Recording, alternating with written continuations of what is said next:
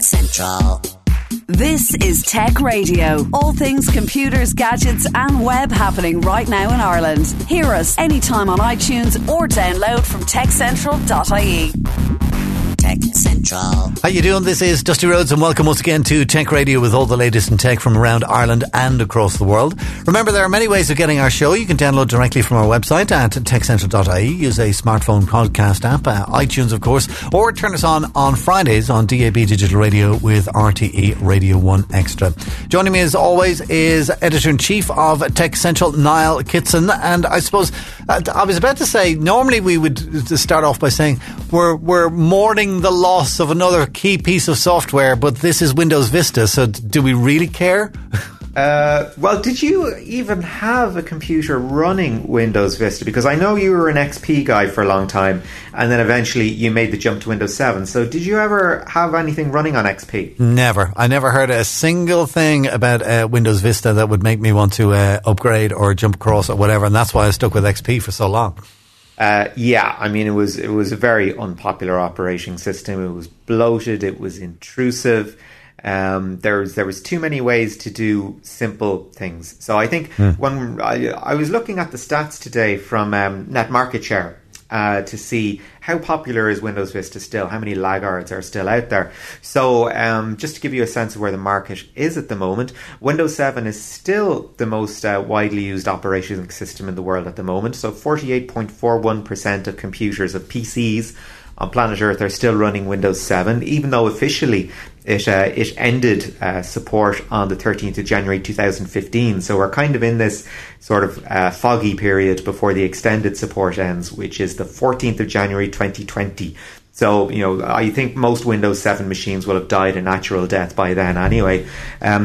Windows 10, for all the free updates and all that sort of, you know, we're going to make it as easy as possible to get the software.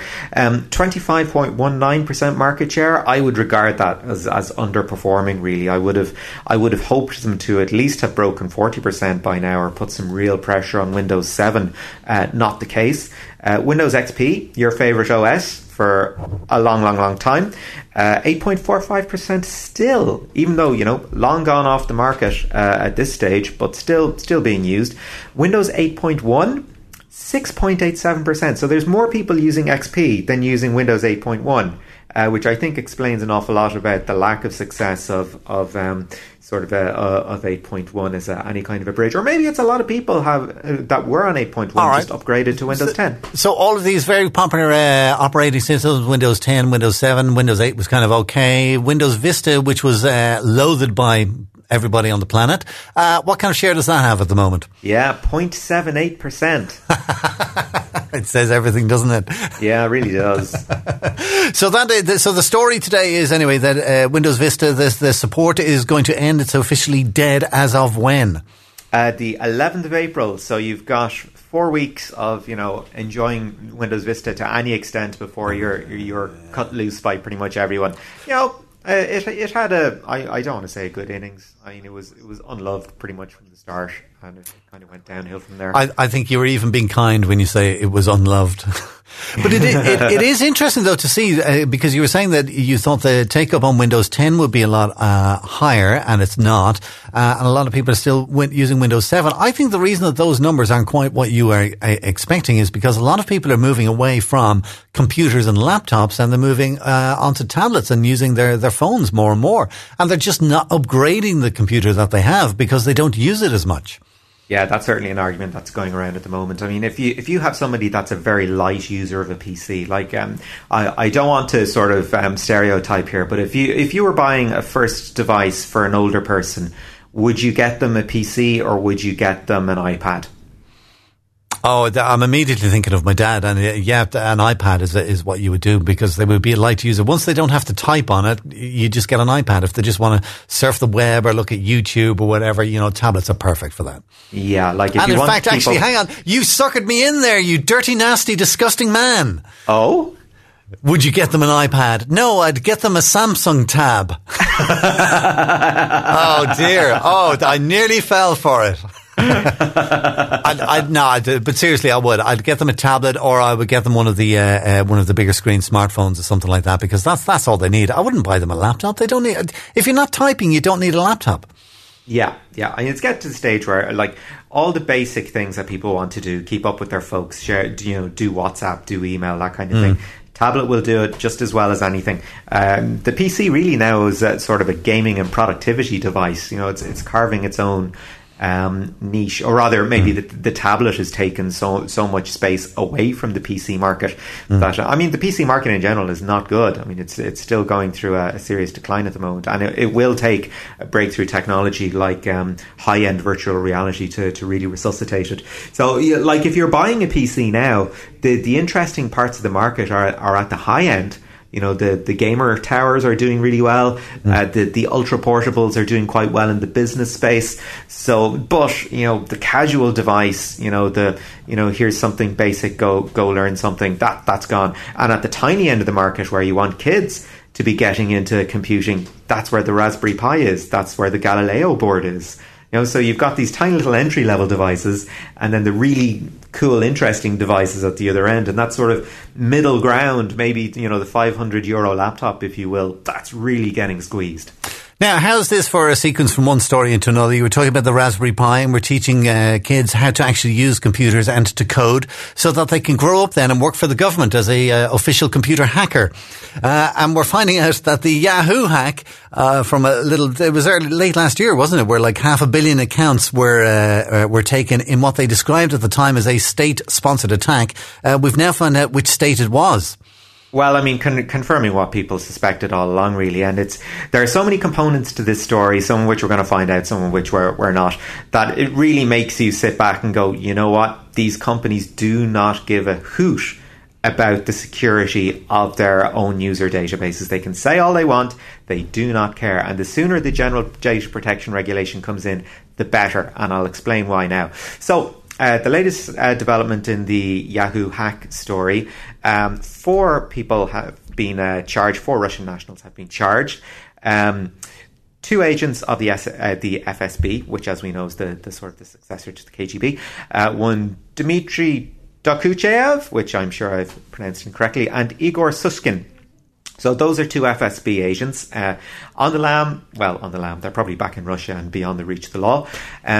2 hackers, Alexei Balan, who already has 2 warrants out for his arrest in the States. Of course, he's not in the country. And Karim Baratov, who was arrested in Canada. So out of the 4 persons of interest, we actually have 1 arrest out of it. So we've got 2 FSB agents, 2 hackers for hire, and 1 very, very lazy internet giant with a very, very large database that was compromised not because of their tremendous systems, much as I've been, ragging on them for not treating user safety with the appropriate level of gravitas, but by a simple spear phishing attack. I was about to say, I think you're being a little bit unfair by kind of, saying that Yahoo and these companies don't secure their user data, because they do. And we've seen these cases with Microsoft, and they keep all their data in the EU and they won't let the American authorities at it and all that kind of stuff. But yes, I was going to say, these 4 Russian guys, how did they break into Yahoo? Were they there in the middle of the night with their cans of Coke and their joints and their cigarettes and whatever, trying to hack in and discover passwords and all that kind of stuff? No, they didn't. Tell us how they got in.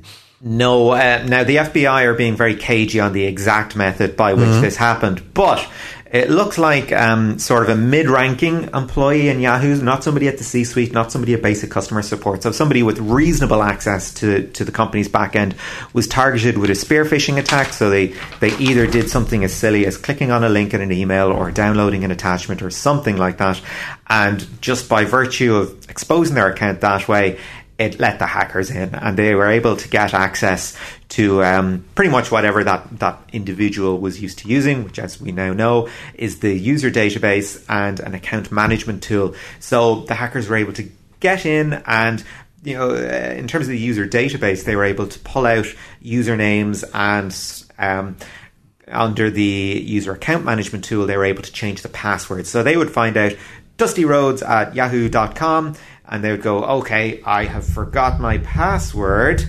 and they would be able to, or rather, they would just change your passwords on the server side. So they were able to get into people's emails accounts. They were also able to forge cookies, so they could surf the internet disguised, if you will, as certain users.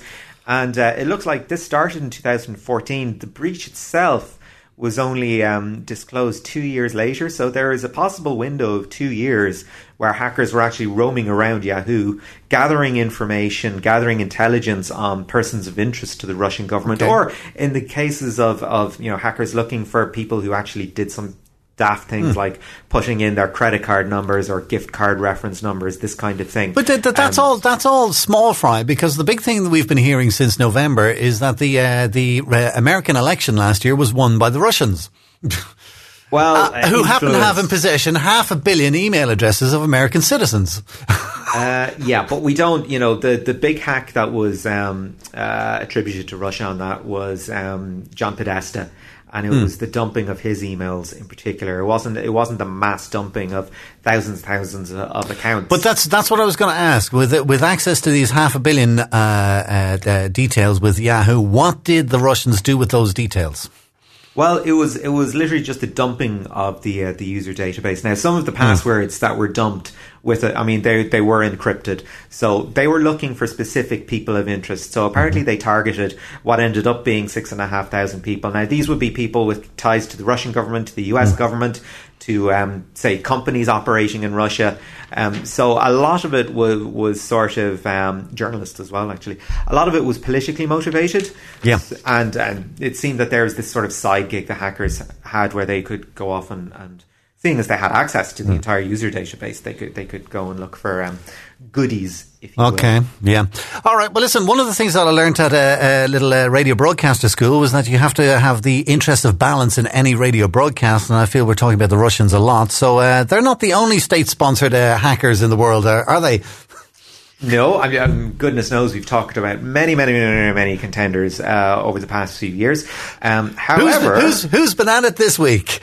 Who else has been at it this week? Okay, if you follow Amnesty International or Forbes magazine on Twitter, you might have noticed some very strange tweets coming up on their accounts involving, sort of down with Holland, Nazi Germany equals Nazi Holland, swastikas, this sort of thing appearing at random through these very high-profile Twitter accounts.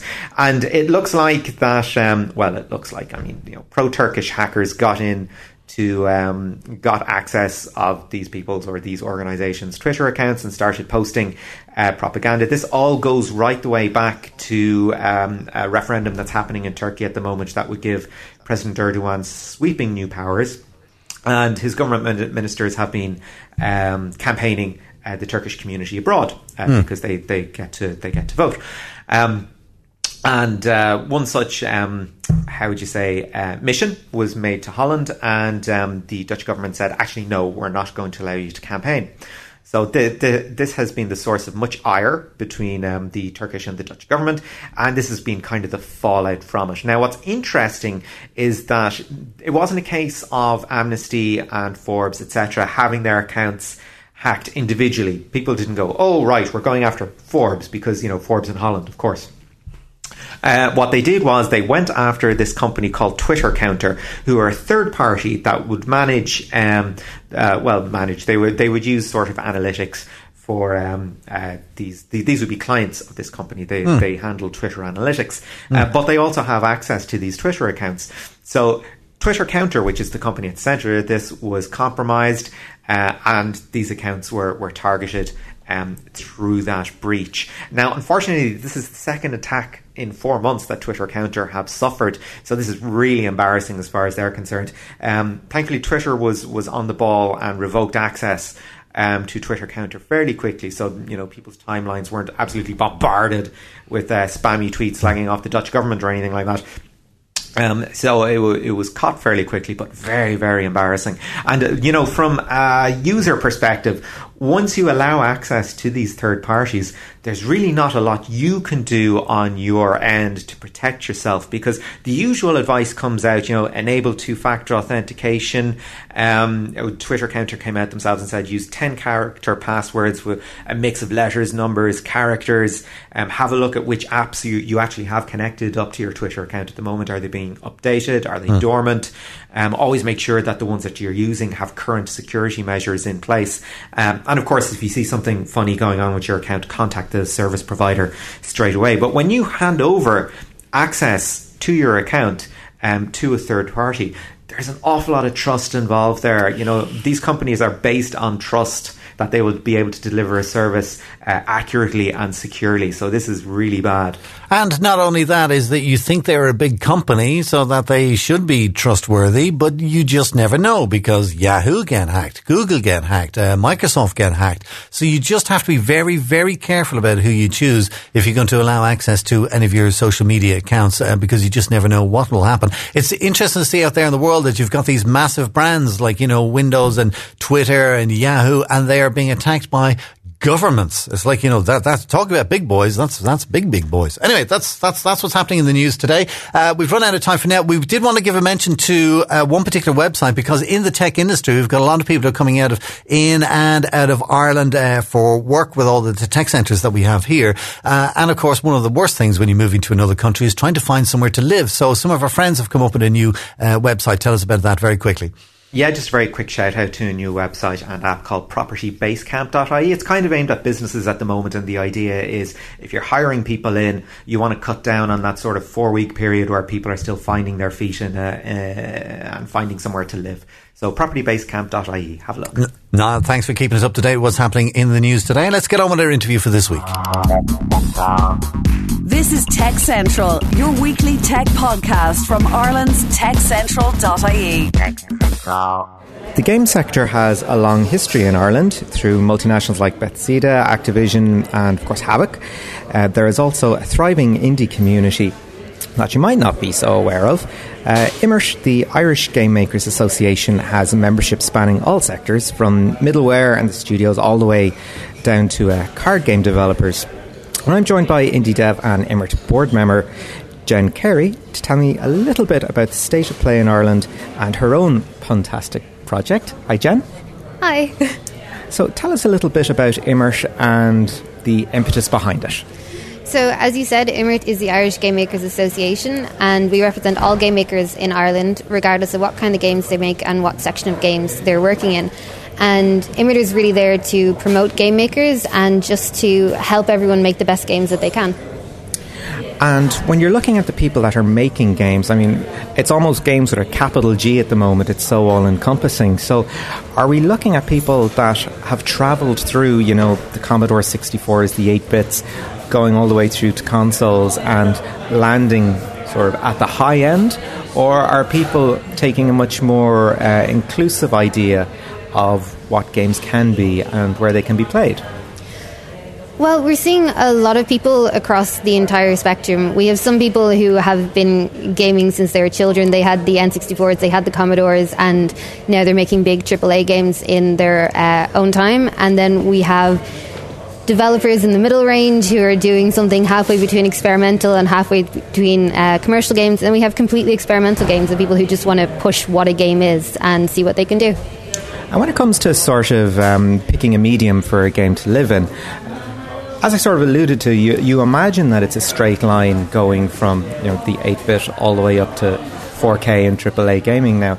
But the fun with gaming now is kind of where you find it, really, and that extends all the way back to the desktop and cardboard games now. Or does it? I mean, is it a case of people do settle at the top, or are people looking backwards and going, I really enjoyed certain card games when I was growing up. Maybe that's the sort of thing I want to look at again.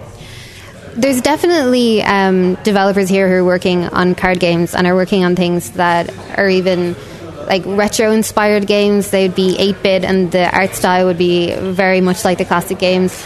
There's also developers who are working on amazing 3D landscapes and just games with really, really modern graphics and controllers. We have people working on PS4 and making games for mobile and making card games and board games. So we really have a little bit of everything. It depends on the developer themselves and on what they think this game needs as to what it's made on.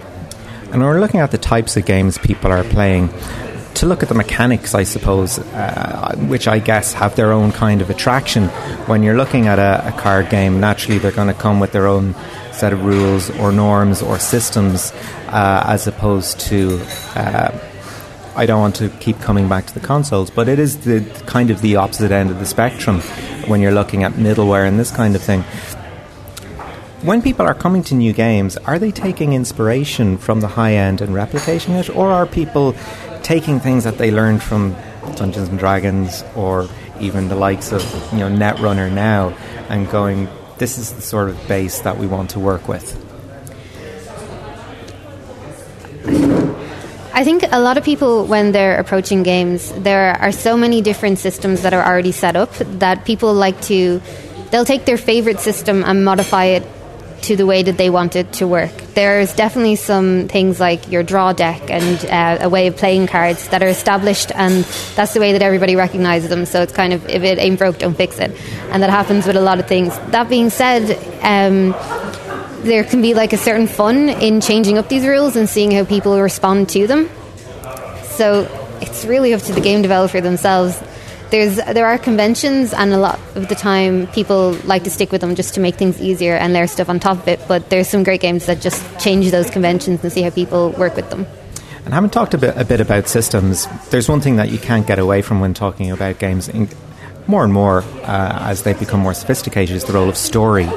As somebody that comes up with the systems, works with the middleware in another life, but also sees the value of story, how do you find the two kind of intertwining? Is it possible to have a compelling system without a story, for example? Definitely. I find that your mechanics and your story should always go hand in hand. At least for me, for my perfect games, your mechanics should tell a story and your story should work into your mechanics. That being said, you can have mechanics without a story, and you can have stories without a mechanic. But if you don't have the mechanic, you don't really have a game. And if you don't have a story, then you tend to have, even Asteroids and stuff did have a story, but you have a lot more of the basic, simpler games that we know from years ago. Whereas people expect games these days to have a story involved in all their mechanics and how they're playing it. And do you think this role of story has brought games to the stage where people approached them kind of with a cinematic eye almost? I mean, I know with Heavenly Sword it popped up on Netflix not too long ago just by putting together the cutscenes to let it sort of tell the story from beginning to end. Is this the kind of experience people are expecting with games now? I think there's definitely a level of cinematicness to games now, especially in the bigger games that have cutscenes. Though one of the big problems that some of the larger games have encountered is using cutscenes instead of telling story within their game. Because you have to remember that the game is all about interactivity, and if you're removing the interactivity, then you're just basically showing a film, and people aren't there for a film. But there's definitely parts that there's a huge overlap, especially with the graphics and the ways that even movies are made these days. There's so many special effects and there's so many things that you can do that there's a big crossover between what's happening in movies and what's happening in games. And to get to your own project, Rampunctious, which is on Kickstarter at the moment, it's a card game, it's a party game, so tell us a little bit how it works. Okay, so Rampunctious is the game of terrible puns. It's for 4 or more players, and whoever can make the best, most or worst puns wins. Each round there's a pundit who takes a scenario card, and these all have random fictitious scenarios like raising a penguin army, and they choose a topic card from their hand, and the topics are all pretty normal things like dogs and cats or pop culture like Jennifer Lawrence. And the pundit will play one of their topics with the scenario. So say they played dogs with raising penguin army, then everyone else has to try and make puns about dogs while talking about raising their penguin army, and then whoever makes the best ones wins. No, simple, kind of in the best spirit of things, sounds simple, not so much in the execution. Yeah, it's definitely one of those games that everyone starts off in a little bit of a panic, and then after one round, when everybody realises that we want you to laugh and we want you to laugh at each other, then everyone kind of like settles in and it's good fun. And when you're testing an idea like this, because it's going to Kickstarter, you're expecting people to actually invest in the idea to have it become a real product. How do you beta test an idea like that? Well, to start off, I got lots of card sleeves and just like cut up sheets of paper and put down the topics, the scenarios, got a group of friends together and then just handed them out and started playing and seeing how people reacted, and then just slowly tweaking it from there, tweaking how the gameplay worked, tweaking how people interacted with each other, and then also the content on the cards. And then taking it forward to Kickstarter, I mean, was that sort of a fairly intimidating prospect, because you actually have to put up a product that at least looks professional, and then do a little bit of a charm offensive to go with it? Oh, definitely.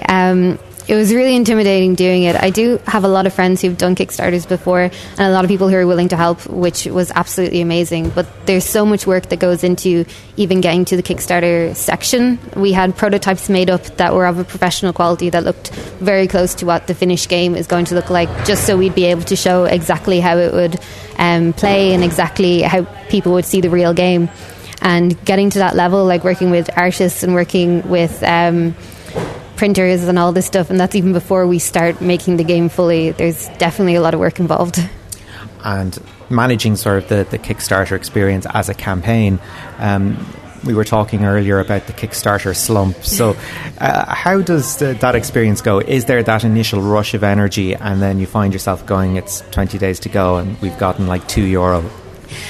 So I hear.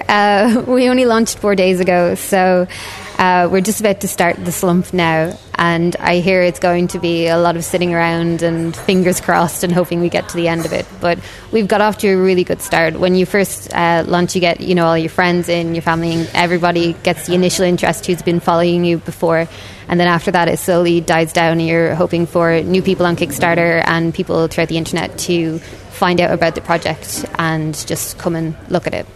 And how far along are you at the moment in percentage terms? We are 64% funded, which is really good for where we are right now. And plenty of time to go still. Oh yeah, 20-something days to go, so hopefully we'll be okay. And that was Niall Kitson talking to game developer Jen Carey. Niall's still with us. Niall, just before we go this week, what is our one more thing, the one story on the website we just couldn't squeeze into the podcast? Yeah, well, Google has been working on wearable tech again, seeing as Google Glass went down so well for them last time. They're stepping back into wearables with a smart jacket.